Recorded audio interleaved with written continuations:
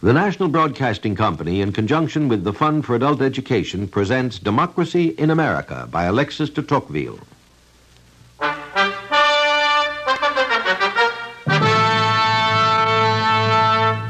A glance is enough to detect the faults of democracy, but the good qualities can be seen only by long observation. The laws of American democracy are frequently defective. How comes it then that the American republics prosper and continue?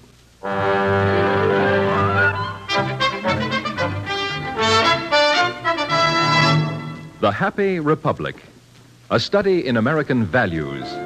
Item 13 in the series Democracy in America, prepared by the Division of General Education of New York University, under the direction of George Probst, American historian. A series designed to bring to life the America of the 1830s, as recorded by Alexis de Tocqueville, and so to illuminate the image of democracy itself. A study in American values. The Happy Republic.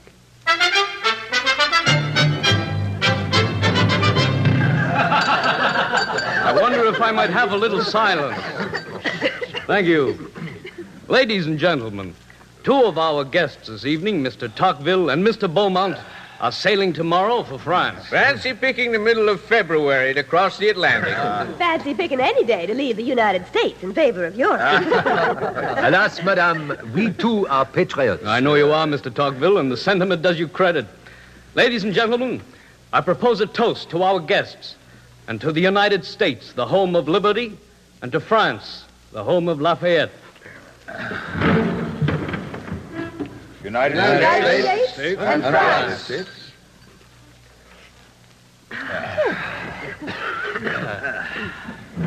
Come on, gentlemen. Reply. No, don't reply to the toast. Instead, just tell us what you think of America. Miss Fulton, that was the first question we heard when we arrived 10 months ago. Then let it also be the last as you leave. Surely you've learned something, Mr. Beaumont. I have learned, Miss Fulton, to admire and to respect American womanhood. And to leave the ladies the last word. Now, just a moment. You came here when? May 1831, Mr. Sparks. You've traveled to many places? Everywhere. You've talked to many people? Everybody. You've seen many things? Everything. Then I support Miss Fulton's question. What do you think of America? What comes into your mind now when I say the word America, Mr. Tocqueville? America? Equality. Mr. Beaumont? America? A picture, a scene on the frontier. We were approaching Detroit. On the one side, Canada. On the other, the United States. In the distance, we could see Fort Malden. Fort Malden, founded by the French. Yes, with the Catholic steeple surmounted by a rooster, just like Caen or some other town in Normandy. I remember very well. We were 2 weeks in the wilderness of the territory of Michigan. The forest was like a majestic order reigning above our heads. Their branches intertwined, the forest trees seemed to form a single immense and indestructible edifice, under whose vaults reigns an eternal obscurity. There was a silence so profound, a stillness so complete, that the soul was filled with a sort of religious terror. Not only man was missing, but even the voices of animals and birds were not heard in the heat of the July day. This wilderness everywhere stretches before you, even to the Arctic Pole, to the Pacific Ocean. But on the morrow of our visit, these mighty forests will be gone. Civilization consumes the wilderness like a forest fire. I remember the cabin that had a big black bear chained up outside it as a watchdog, and the Indian we met near Saginaw. Just as we were going to cross the stream, this man came towards us in his buckskins, with the sun gleaming on his copper face.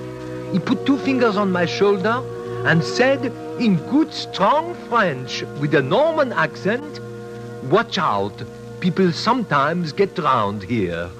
I shouldn't have been more surprised if my horse had spoken to me in French. Oh, the West is so romantic, Mr. Tocqueville. But I hear Niagara Falls is splendid. Dear madame, it is as enchanting as yourself. And so unspoiled. Why What strikes you most in this country? That would take a volume to tell everything, Mrs. Brooks. And perhaps even I would no longer believe it tomorrow. There are, however, 2 or 3 impressions which strike me about this country. Tell us. The first is that these people is the happiest in the world. I agree, sir. It seems to me, Mr. Perry, that this country owes its immense prosperity much less to its peculiar virtues, less to a form of government, of itself superior to other forms, than to the particular circumstances in which it finds itself.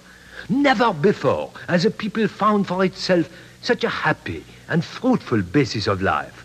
Here, freedom is unrestrained and subsists by being useful to everyone without injuring anybody. But there is undeniably something feverish in the activity this imparts to industry and the human spirit. Mr. Tocqueville, nothing is easier than to enrich oneself in America. Everybody works. And the country is still so rich that all who work rapidly succeed in acquiring that which renders existence happy. Political agitation only occupies a small corner of the picture here. There is not an American newspaper in which the price of cotton does not take up more room than politics. Don't you believe in business, in our American progress? Well, I believe in American progress. I'm planning to invest some of my money in Western Railroad bonds. Surely that is a sign of confidence. Oh, why not in steamboats? Miss Fulton's father is, of course... Is, of course, the distinguished Mr. Robert Fulton, the inventor of the steamboat. I think that steamboats have not been operated in a way that could inspire confidence. Oh, what do you mean, Mr. Sparks? I've been on quite a few vessels where the strength of the boiler has not quite been equal to the zeal and the enthusiasm of the captain. Steamboat racing, you know, is quite a pastime here. What do I mean, Miss Fulton? I mean racing. I mean blowing up. I mean shipwrecks. As a matter of fact, Miss Fulton, we have been in 3 steamboat wrecks, with all respect to your famous father. Oh, dear. But everyone must recognize the discovery of steam has added unbelievably to the strength and prosperity of the Union because it has made communication easier. It's very true that in the South, where communications are bad, things languish a trifle by comparison. Mr. King, I really think it's time for the ladies to withdraw for a moment to collect their finery while you gentlemen enjoy another cigar. Very well, Mrs. Brooks. Miss Fulton? Are you ready, Miss Fulton? Most certainly. Yes.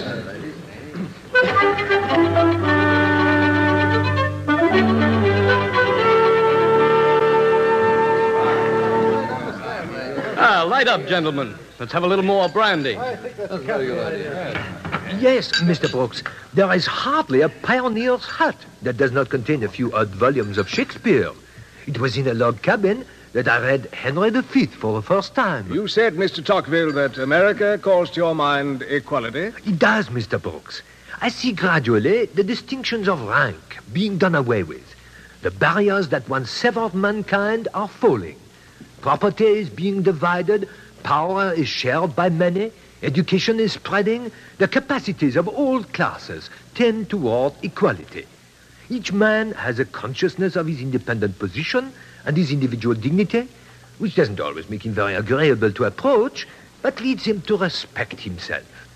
On the steamboat, we at first wanted to give a tip to the steward. They prevented us, claiming that this would humiliate him.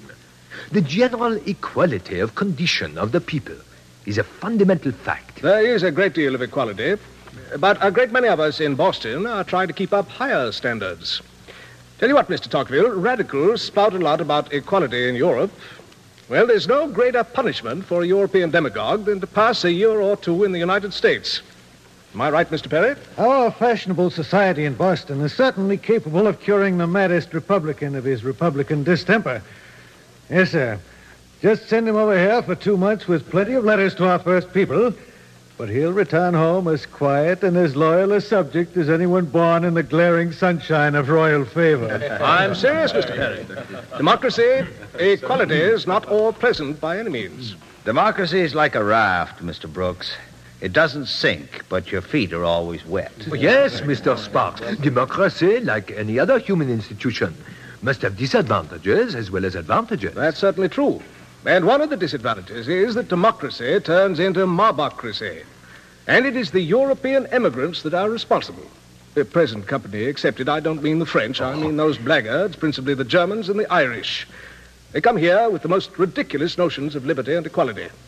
Having been slaves all their lives, they set an exaggerated value on freedom without knowing the value of property. What can a man know about our institutions if he's not raised among us? Our institutions, after all, are only the English ones, improved and mutilated, just as you please. But be this as it may, I prefer the English to our own.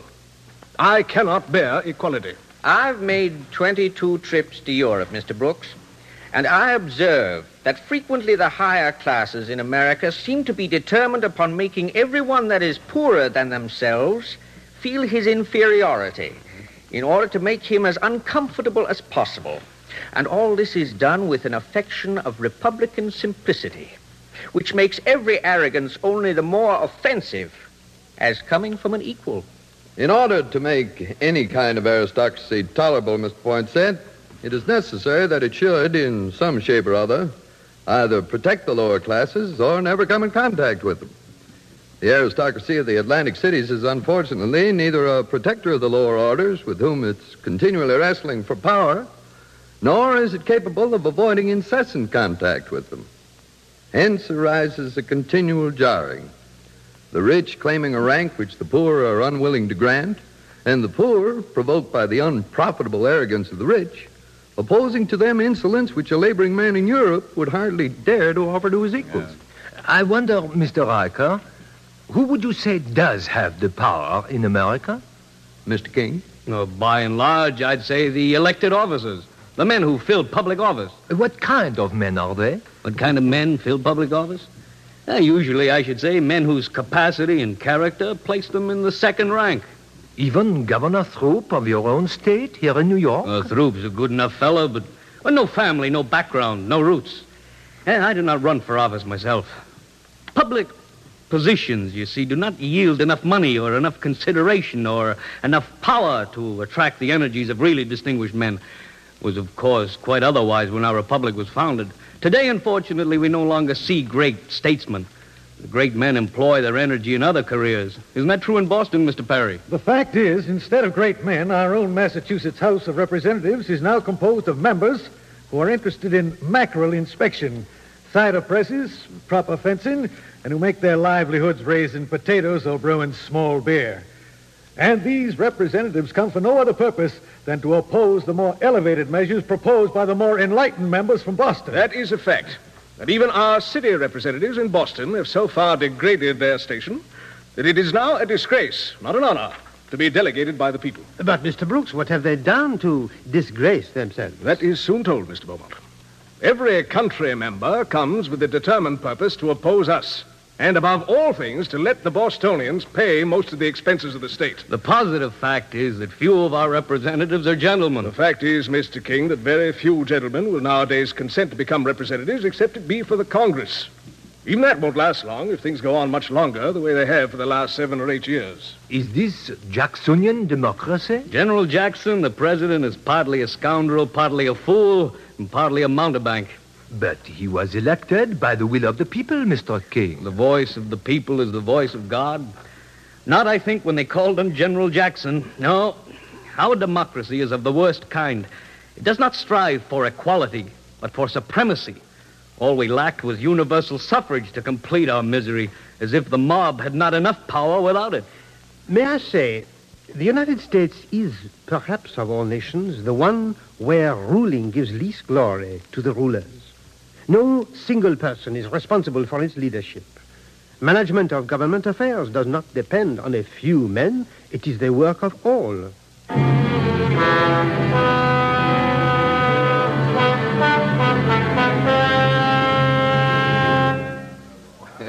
You must admit, Mr. Perry, that you gentlemen from Boston are used to certain standards. You are born to riches. No, Mr. Beaumont, you mustn't think my attitude arises from my being born to riches, as you put it. Although I do feel I was intended to be a substantial sort of man.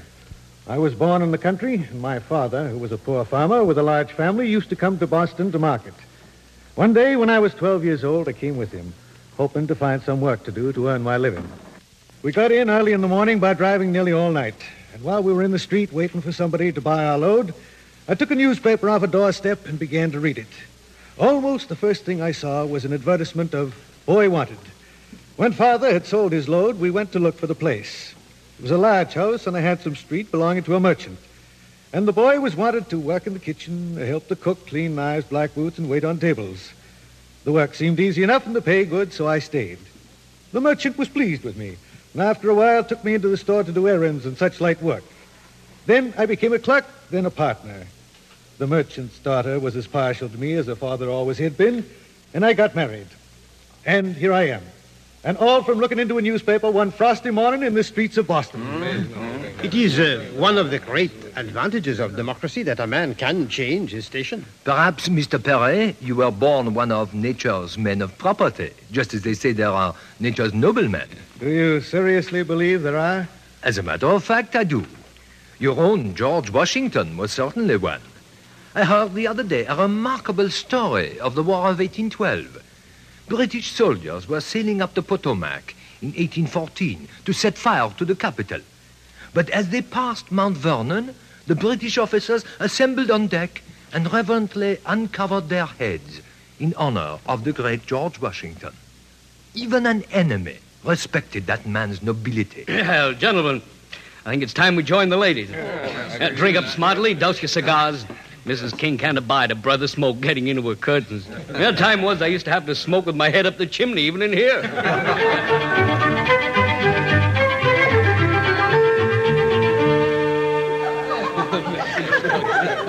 And still, Mr. Tocqueville, you leave tomorrow and you haven't really told us what you think of America. My dear Miss Fulton, I'm trying. But the subject is so vast. One would need to write a book. Then do so. I will. And what will you say? Well, that there is nothing absolute in the theoretical value of political institutions. Oh? Their efficiency depends almost always on the original circumstances and the social condition of the people to whom they are applied. I see institutions succeed here which would infallibly turn France upside down. Yet I believe this people is one of the happiest in the world. Your society is 100 times happier than ours. Yes. The quarrels which are carried on in the newspapers or in society only concern persons. For example, the friends of General Jackson versus the friends of Henry Clay. The more I consider this American society, the more I realize it to be composed of peculiar elements which render imitation very dangerous, if not impossible. Indeed, I wonder if it is ever wise for one people to imitate another, or whether one people should ever urge another to imitate them. Well, don't mention our newspapers, Mr. Tocqueville. They're so bad, they're quite unimportant. Oh, Miss Fulton, I was quite struck by the toast to the press given at the 42nd anniversary celebration of Tammany, several days after I landed in New York. The toast was, "The press, the channel of public opinion. Who would not submit to its occasional abuse rather than forego the blessing of its freedom?" I'm quite sure they are very important. What are very important, Mr. Tocqueville? Newspapers, Mr. Poinsett. There's no doubt of that. Many causes, many crusades, many zealous men look to the press for support. And if no newspaper is ready to support them, they start a new one. Really, there is nothing but a newspaper which can drop the same thought into 1,000 minds at the same moment. I think of a newspaper, Mr. Poinsett, as an advisor that does not have to be sought, but which comes to you of its own accord and talks to you briefly every day of the common affairs without distracting you from your own private affairs. Yes, and the press enables the people to carry out together the schemes they thought up separately. I think at once of the valuable and widespread temperance associations. America is full of these voluntary associations that speak through American newspapers. Are you speaking of temperance associations? And the press, Mr. Brooks. Do newspapers always represent some kind of association? I think so. A newspaper can survive only on the condition of publishing sentiments or principles common to a large number of men. A newspaper, therefore, always represents an association that is composed of its habitual readers. The newspaper brought them together, and the newspaper is still necessary to keep them united. In this way, voluntary associations, supported by the press, help to diminish the tyranny of the majority, which seems to me one of the most serious disadvantages of democracy.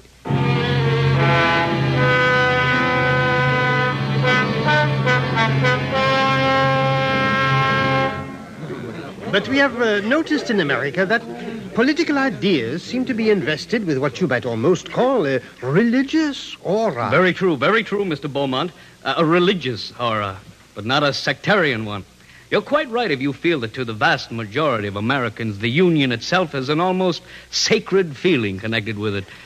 It's been idealized into an object of love and veneration. After all, it's the principal guardian of our liberties. Not the press? Or the vote? Or the jury? All these are the children of the Constitution and of the Union. Why do you mention the jury, Mr. Sparks? It is only made up of ignorant men. It makes mistakes. The men are ignorant only in learning, Mr. Beaumont.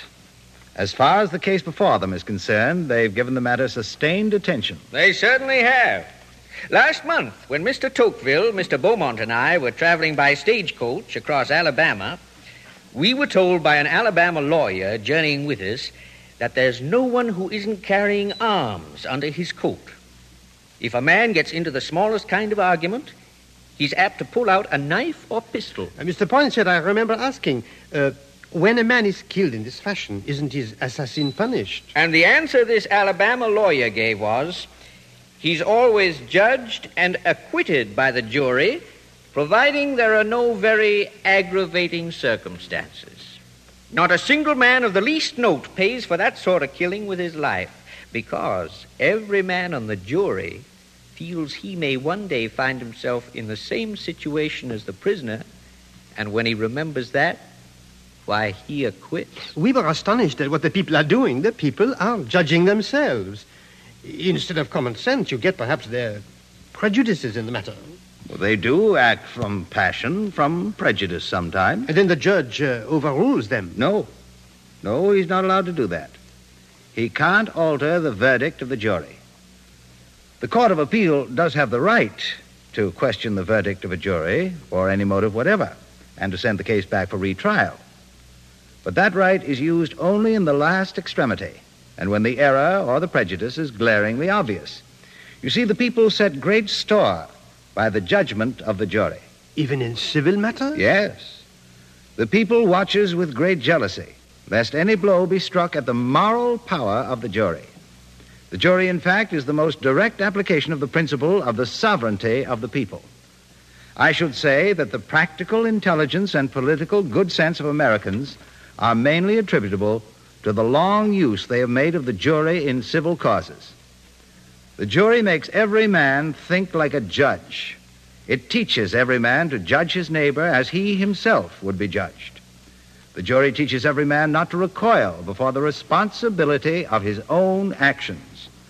By obliging men to turn their attention to other affairs than their own, it rubs off that private selfishness, which is the rust of society, and teaches people how to rule well. I agree entirely, Mr. Sparks. The jury, your courtroom system, the federal system are great advantages for American democracy.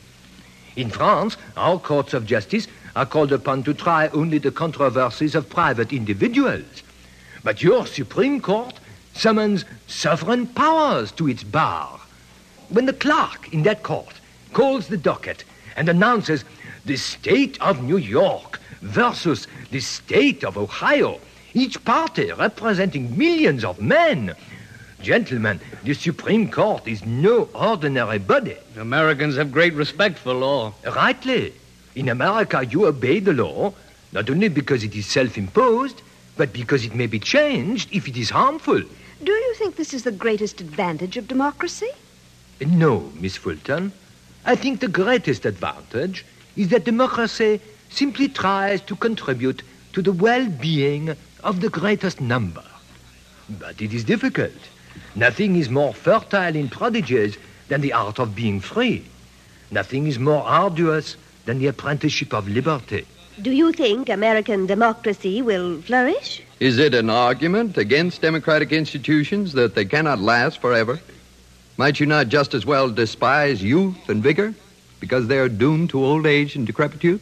Mr. Riker, I'm not so much alarmed at the excessive liberty you find in America in the 1830s as in the inadequate securities against tyranny. Then do you think men of property have anything to fear? Those complaints against property, Mr. Brooks, which are so common in Europe, are not heard in America. No. Because every American has property of his own to defend, everyone recognizes the principle upon which he holds it. Say what you like, Mr. Tocqueville. Democracy gives you government by the mob, government by ignorant demagogues. Yet, Mr. Perry, the most remarkable thing is this in the United States. Where public officers have no class interest to promote, the general and constant influence of the government is beneficial, although the individuals who conduct it are frequently unskilled and sometimes contemptible. There is indeed a secret tendency in democratic institutions that makes the exertions of the citizens subservient to the prosperity of the community, in spite of their vices and their mistakes. Ah, at last, Mr. Tocqueville. Is that what you think of America? I still can't reply in a single word, Miss Fulton. America is not simple, you know. Nowhere does America exhibit that systematic uniformity so dear to the superficial minds of the day. But we are leaving tomorrow, and I'm going to think about that question for a long time. So, let me leave you with a question for you to think about for a long time. And what's that? What's the question? It's simply this, and I address it to every one of you. What do you think of America?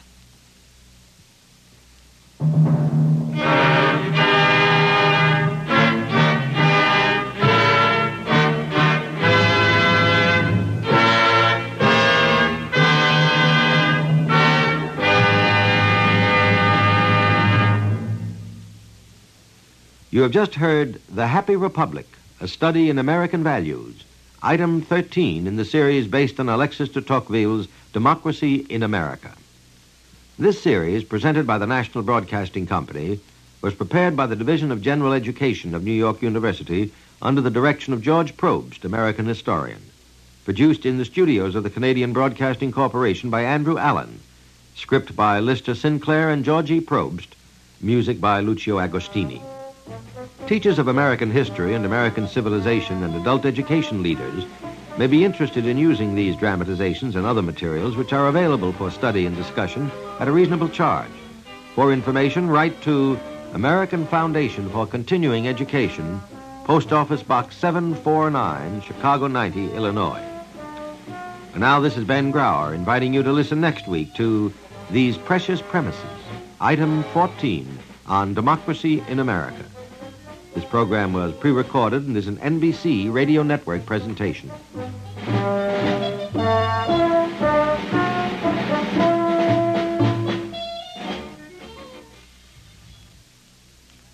Be brand name conscious. Buy the brand names featured on NBC Radio.